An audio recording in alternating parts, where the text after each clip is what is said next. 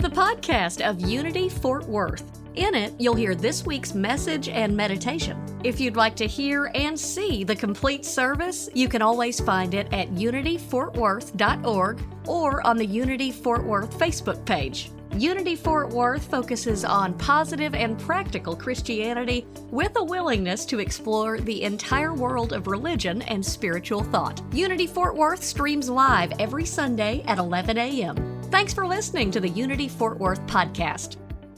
All right, beauty in this world. That's a perfect topic, isn't it? And we shall talk about this at some other time, because today we're going to finishing off the idea that we're asking the question, what happens after he is risen? What are we supposed to do, right?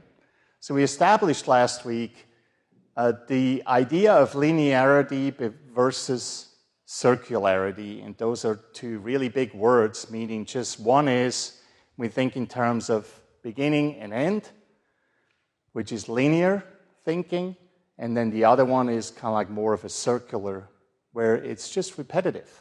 It just never ends, right? So we look at how we in the Western world often see things.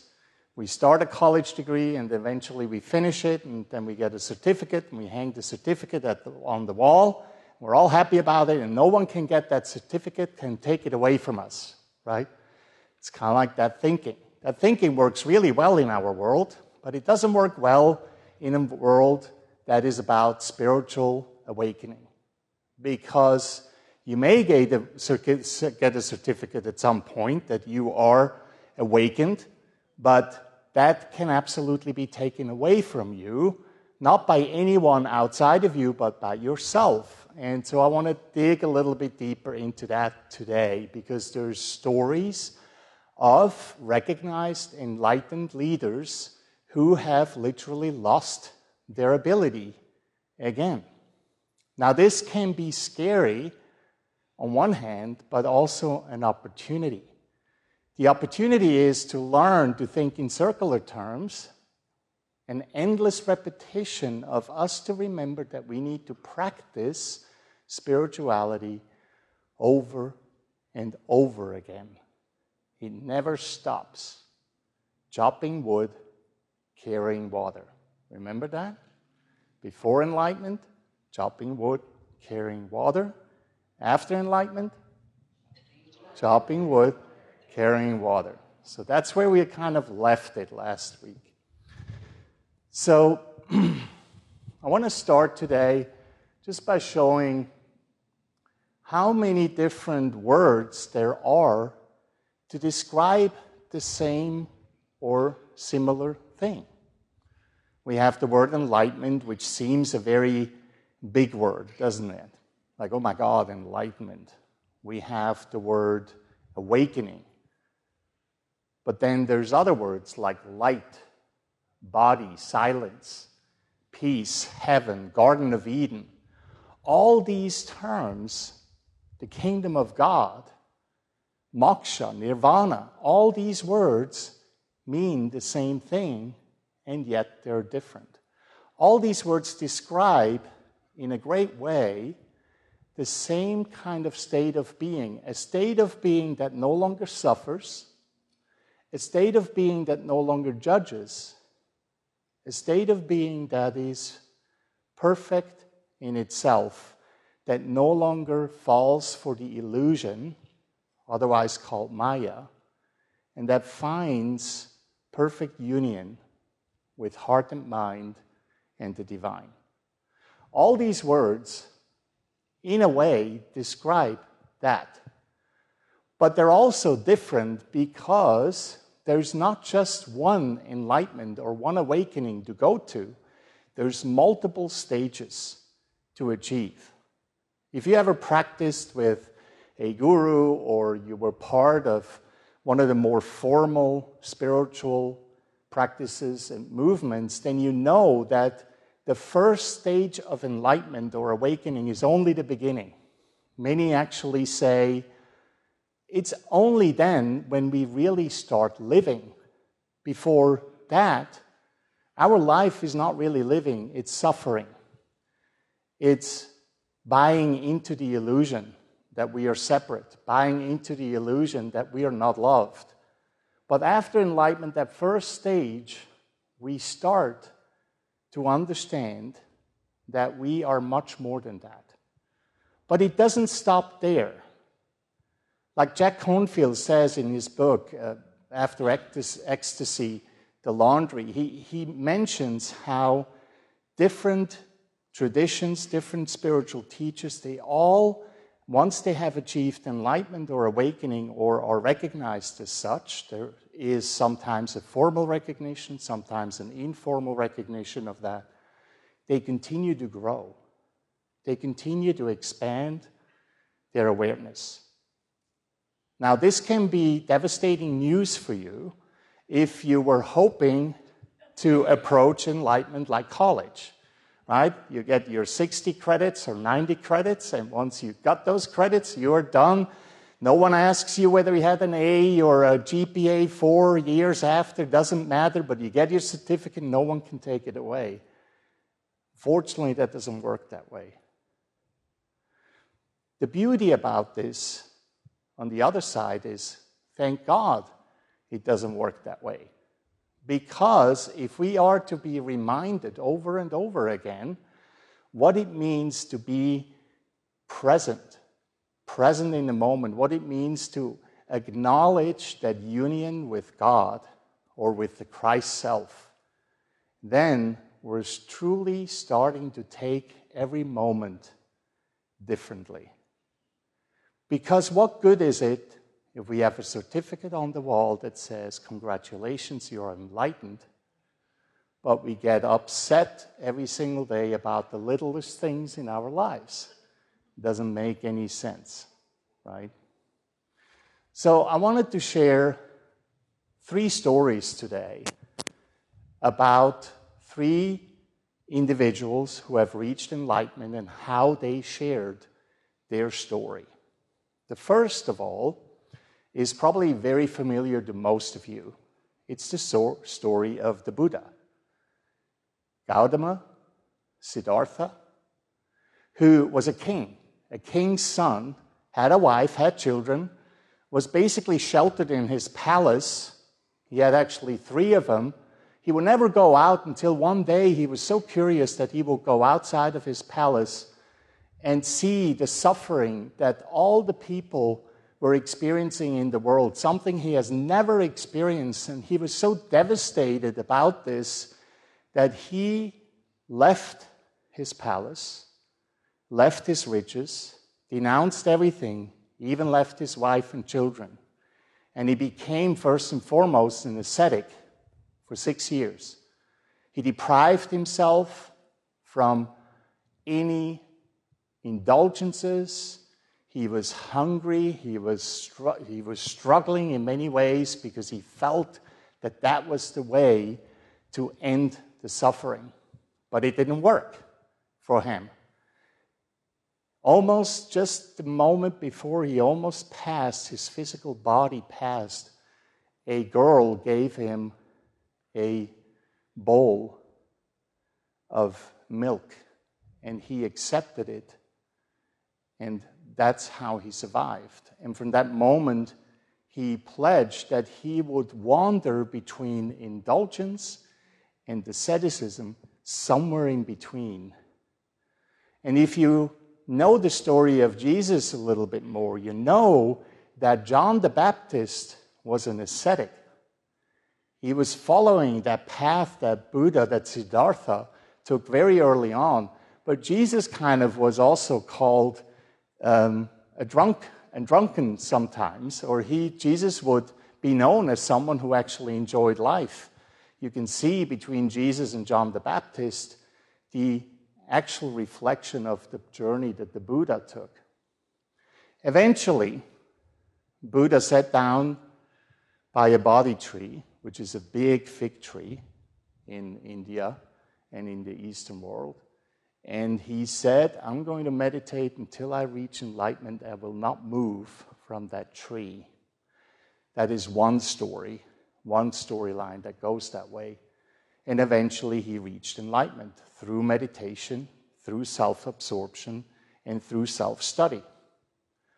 If you know Hermann Hesse's version of Siddhartha, it goes a little bit different. Hermann Hesse writes that Siddhartha, while he was an ascetic and then he was an indulgent businessman and he got married again, and he would go in between and find this ferryman called Vasudeva, who ended up an enlightened teacher himself. And he would sit by the river until he reached enlightenment. So even with the story of Buddha, we have different versions, but it's very clear that according to the story, the journey is always inward, and it's always through a meditative practice in order to reach that awakening process. Now, the Buddha didn't stop. Once he reached enlightenment, he would then gather people around him. He would continue to teach. He would start putting together these ideas of life is suffering and these ideas of birth and rebirth and the endless cycle, and we need to escape that cycle and so on. And eventually, we now have a movement, a religious movement, that doesn't really define any God, and yet the goal is to end suffering, which they equate with awakening. The second story is a woman born in 1955, a French woman living in Paris, who by the age of 27 reached enlightenment by stepping onto a public bus. Her name is Suzanne Segal. She was an enlightened teacher for only about 10 years. She had this moment of explosion, completely unexpected, as she was just trying to get home from work. And she was describing this as she was stepping onto the bus. Her personality was split into an I and a self. And she started witnessing herself over the next few months, thinking that something was wrong with her, until she learned from other teachers that she has known. She's been on a spiritual path for a while. She learned from some of the teachers, the capital T teachers, the great teachers, that, oh, it looks like you are experiencing enlightenment. So it was kind of accidental for her to step into it. Unfortunately, after about 10 years of being a therapist, a spiritual teacher, she started doubting herself. And she lost her ability to be at that enlightened stage. A couple of years later, she also passed away from a brain tumor. And that was the story of a very short, enlightened experience. And the third story you might know probably a little more or a little better than Suzanne Segal is Eckhart Tolle. Ever heard of Eckhart Tolle? Okay.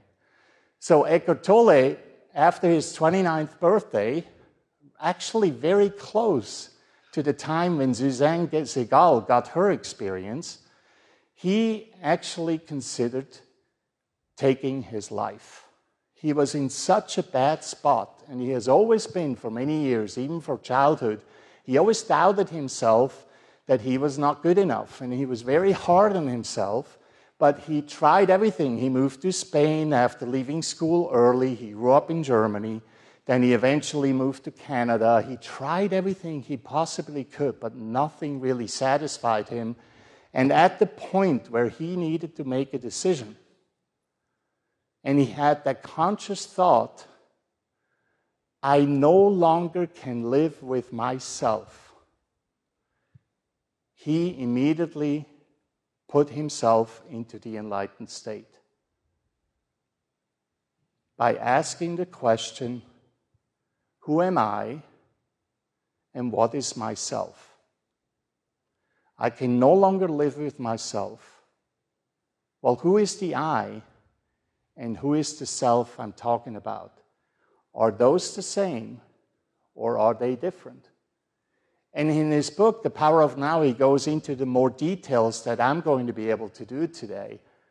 But it's a very interesting story that he, at the very end of his willingness to live life, finally took the leap and started to understand that there is no I in the first place, that there is only one. So there's 3 stories about people that have, according to Scripture in one case, and oral traditions in the case of the Buddha, plus 2 very well recorded incidences of enlightenment. But they're all different, aren't they? One is by having the dedication of practicing meditation every day and not give up and meditate and meditate and meditate until pop, it happens. The other one is totally accidental.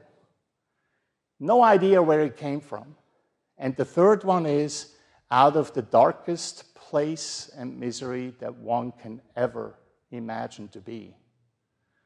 So tell me what this tells you about our ability to reach enlightenment. Those 3 stories. Let's see if you can come to the same conclusion than I did.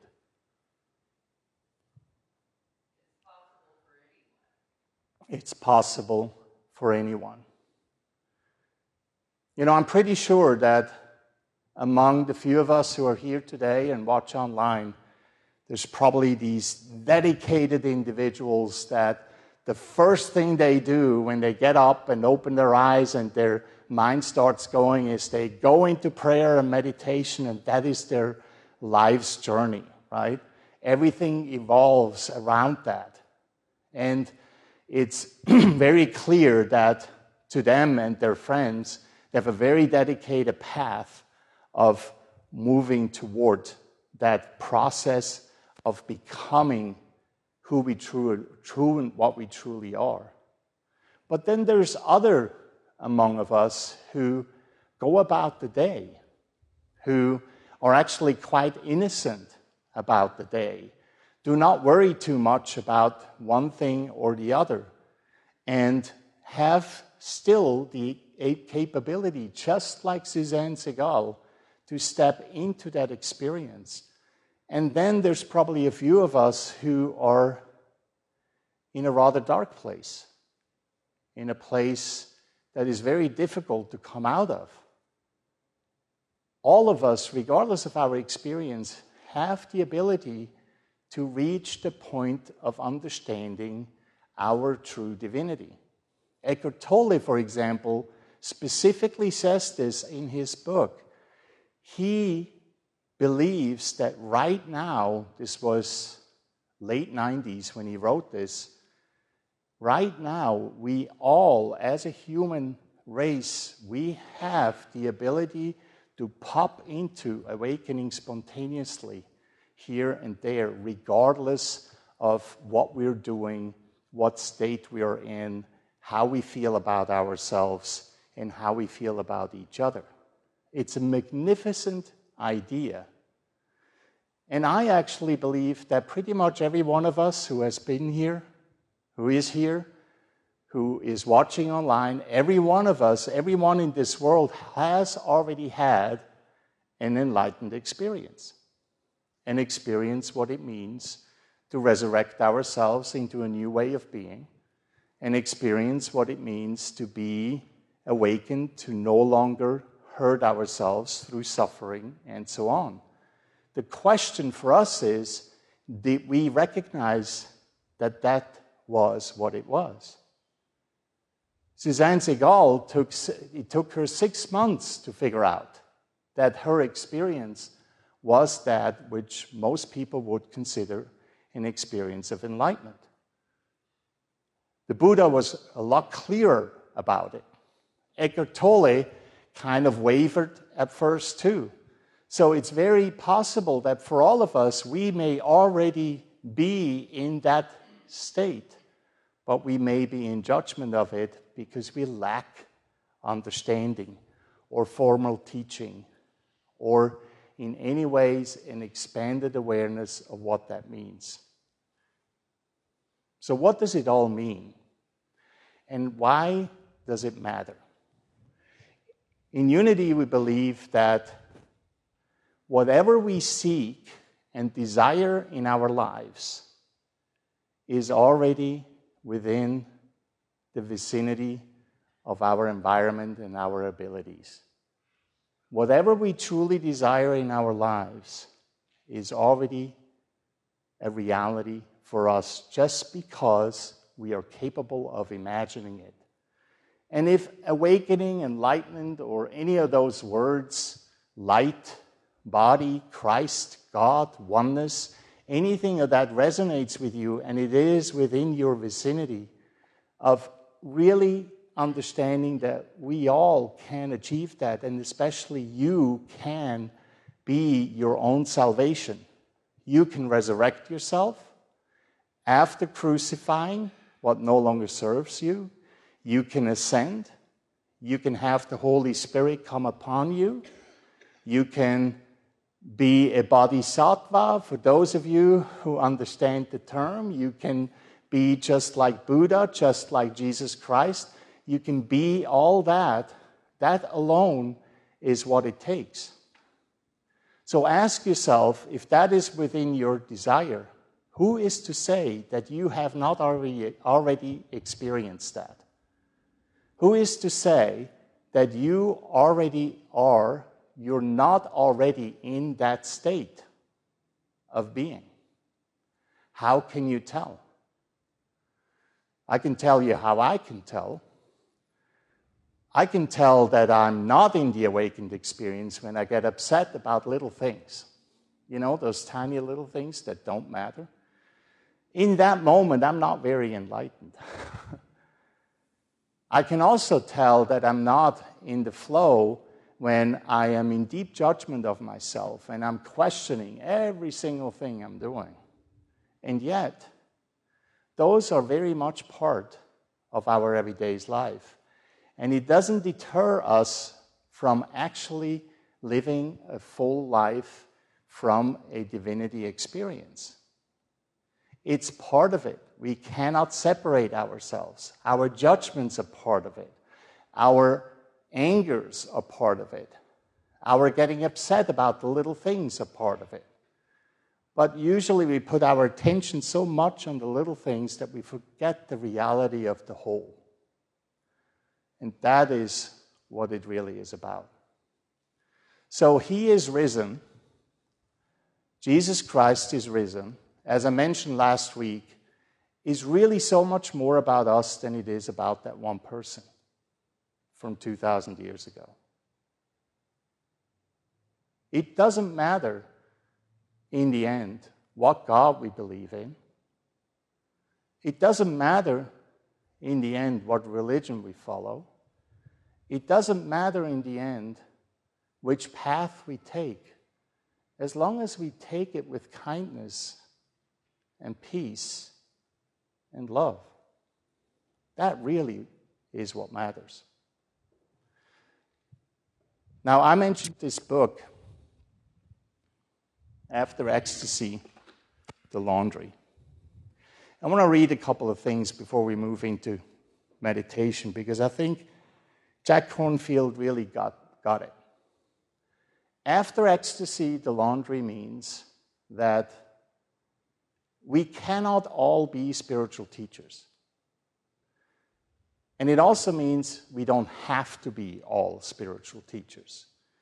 We can change the world by realizing who and what we truly are, by being exactly where we're at right now. We can be ministers, like in my case. We can be retirees, like in many in your case. We can be a teacher. We can be a mechanic.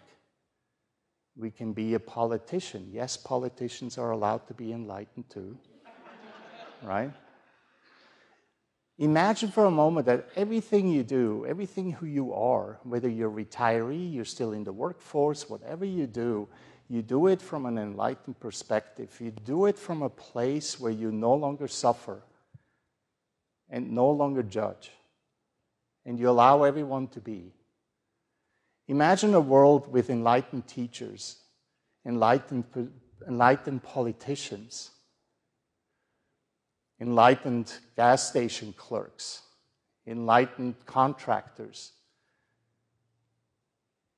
Imagine a world where you walk into a grocery store and you see the light of God in the people that serve you. Imagine a world where you get up in the morning and you look into your partner's eyes and all you can see is God looking back at you. That is the world that we need. And that is the world that we are inspired to grow into. Needless to say that the war in Ukraine is probably still on everyone's heart and mind. And if we truly want to change something, we should start seeing the ability of each and every one of us to change for the better right here and right now. Not taking any expensive courses, not going into a cave for 6 years, just right here, right now. Wouldn't that be awesome? And by changing us right here and right now, we change the world as in its entirety. And hopefully, whether it's the war in Ukraine or any war that's happening right now or will happen in the future, will not even be as bad or come to a reality. Jack Kornfield writes about community. This is what he means about the laundry. Many spiritual teachers who have gone off for many years to study have reached a place of enlightenment or understanding, have decided to return to normal life, and they have struggled with that. It's hard to be like Elaine and I have in an ashram where everyone is so focused and so into it, and you're just the only thing that matters to you is to reach that highest point, and then boom, you have to go back, and all of a sudden you have to have an apartment, and then you have to pay your bills, and then you have to work with coworkers you don't like, and so on, right? It's hard. The laundry is hard. But it's also an opportunity. And he writes about community in this way, a subtitle called Community is Also Difficult. Community, however important to a full human life, is not easy. Living with others evokes all kinds of difficulties. When we get close enough to one another to offer love and support in an intimate way, our old family patterns, our fears, our needs, our limitations show up as well.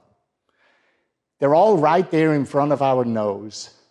We may be able to avoid conflict in our prayer and meditation, but in community, we might as well not try. Conflict will come. Remember that I mentioned before that I always chuckle when people believe that a church community should be without conflict? It's the opposite, right? Because we are here to learn something about ourselves and about the world. And when we do that and we are in community, we face each other's greatest fears. So conflict automatically arises. Conflict is not a bad thing. We just need to learn how to handle it appropriately and maturely. That's what we need to do. He also shares this story of a nun who said, "In my second community, there were only a dozen nuns. I liked all but two. One was lazy, and the other was self-absorbed. After my first year, I was in the kitchen complaining to a friend who said, 'You know, these are really not bad people. What is it that gets you?' I said, 'One is lazy, and the other one takes too much care of herself.'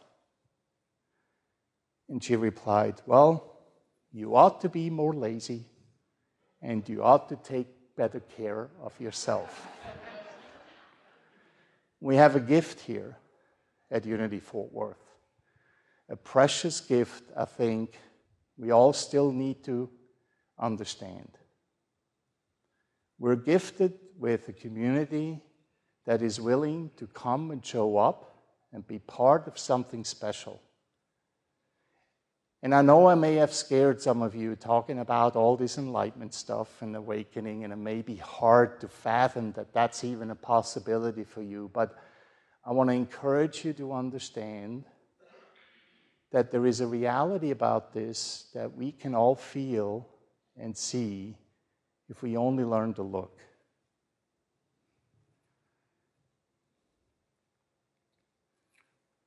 Very early in his chapter, he talks about what a community should be like. This is Jack Kornfield again. If a teacher and community live in open acknowledgement of human needs and emotions, they will find a certain ease in these matters. Certainly, problems will arise, but they will recognize as common problems, or will be recognized as common problems, something everyone must encounter sooner or later. But if the spirit of community is one of judgmentalism and fear, secrecy and hypocrisy will creep in, and far more damage will occur when the facade of being above the human cracks. This is true whether the community is one in which celibacy is the rule or one in which spiritual practice occurs amid ordinary life. No one, monk or lay person, is immune to the storms emotions and relationships can bring. These storms are part of the rich field of our practice. We're here to practice. We're here to care. We cannot live in isolation alone. We can learn in isolation, but then we ought to bring our learning into this community. And we're here, all of us, to achieve that together. Individually, yes, but also together as a collective.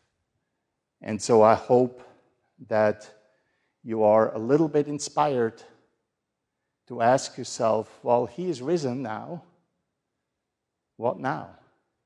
What are you going to do over the next few weeks and months in order to ask yourself, what if I could be where I truly wanted to be? So let us take that into meditation for today.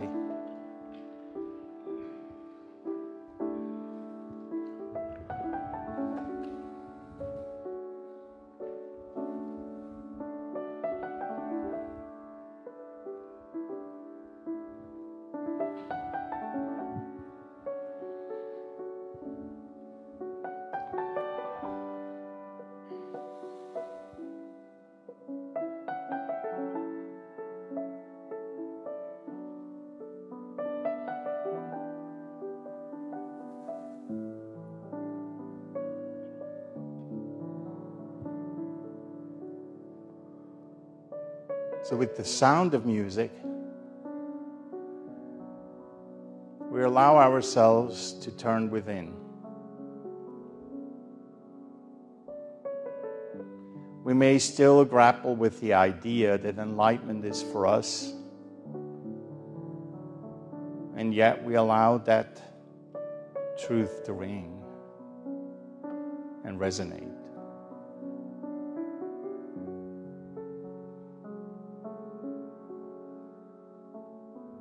What if we can walk in the footsteps of the Buddha? What if we can learn from the teachings of Jesus Christ?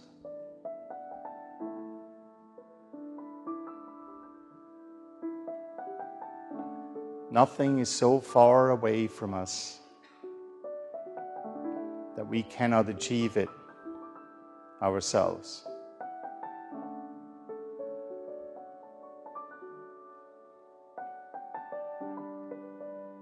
God is inspired,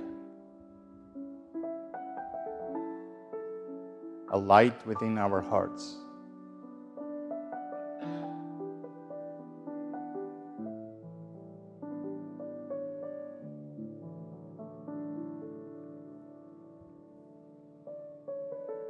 So individually we may step into the depth of our being.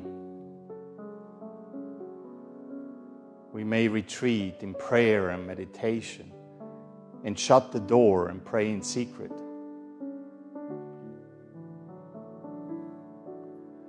But then the gift that we are given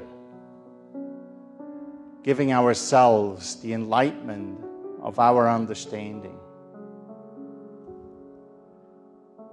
the gift of wisdom and higher ways of being is not to be kept to ourselves.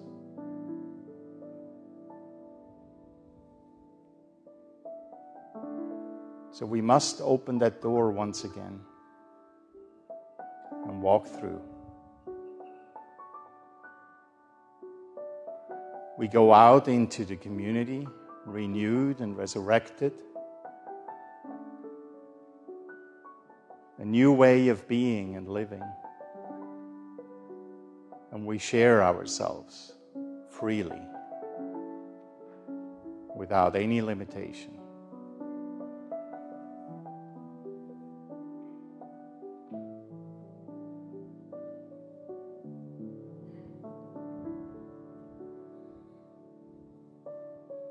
And if conflict arises, we shall not run away. Instead, as the Buddhists so often tell us to do, lean into that, lean into what's bothering us.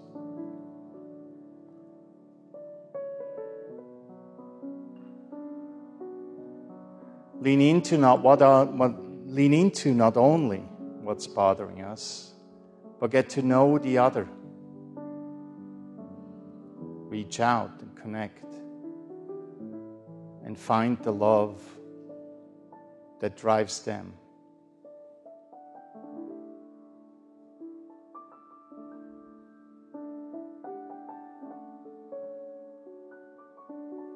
We have a chance to reach the highest reaches. A chance to take the big leap.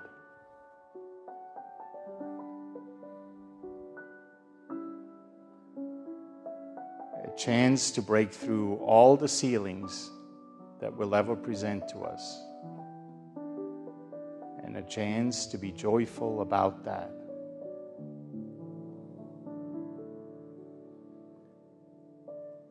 So let us close this meditation by opening our hearts and minds.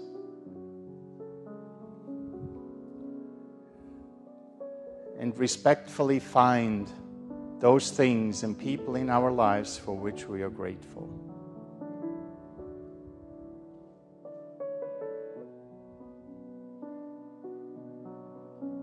Let's smile at our neighbors. Let's extend a hug to those we have never hugged before.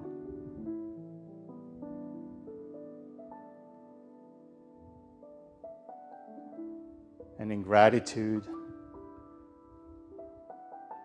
we find the true meaning of a thank you.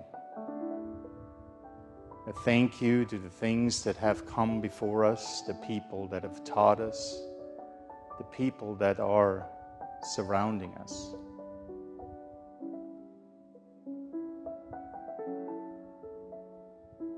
And in that gratitude, we allow ourselves to unfold as we so desire to be. And so it is. Amen.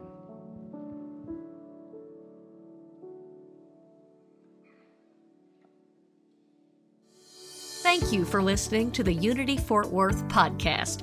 You just heard this week's message and meditation. For the live streams and more information, go to unityfortworth.org.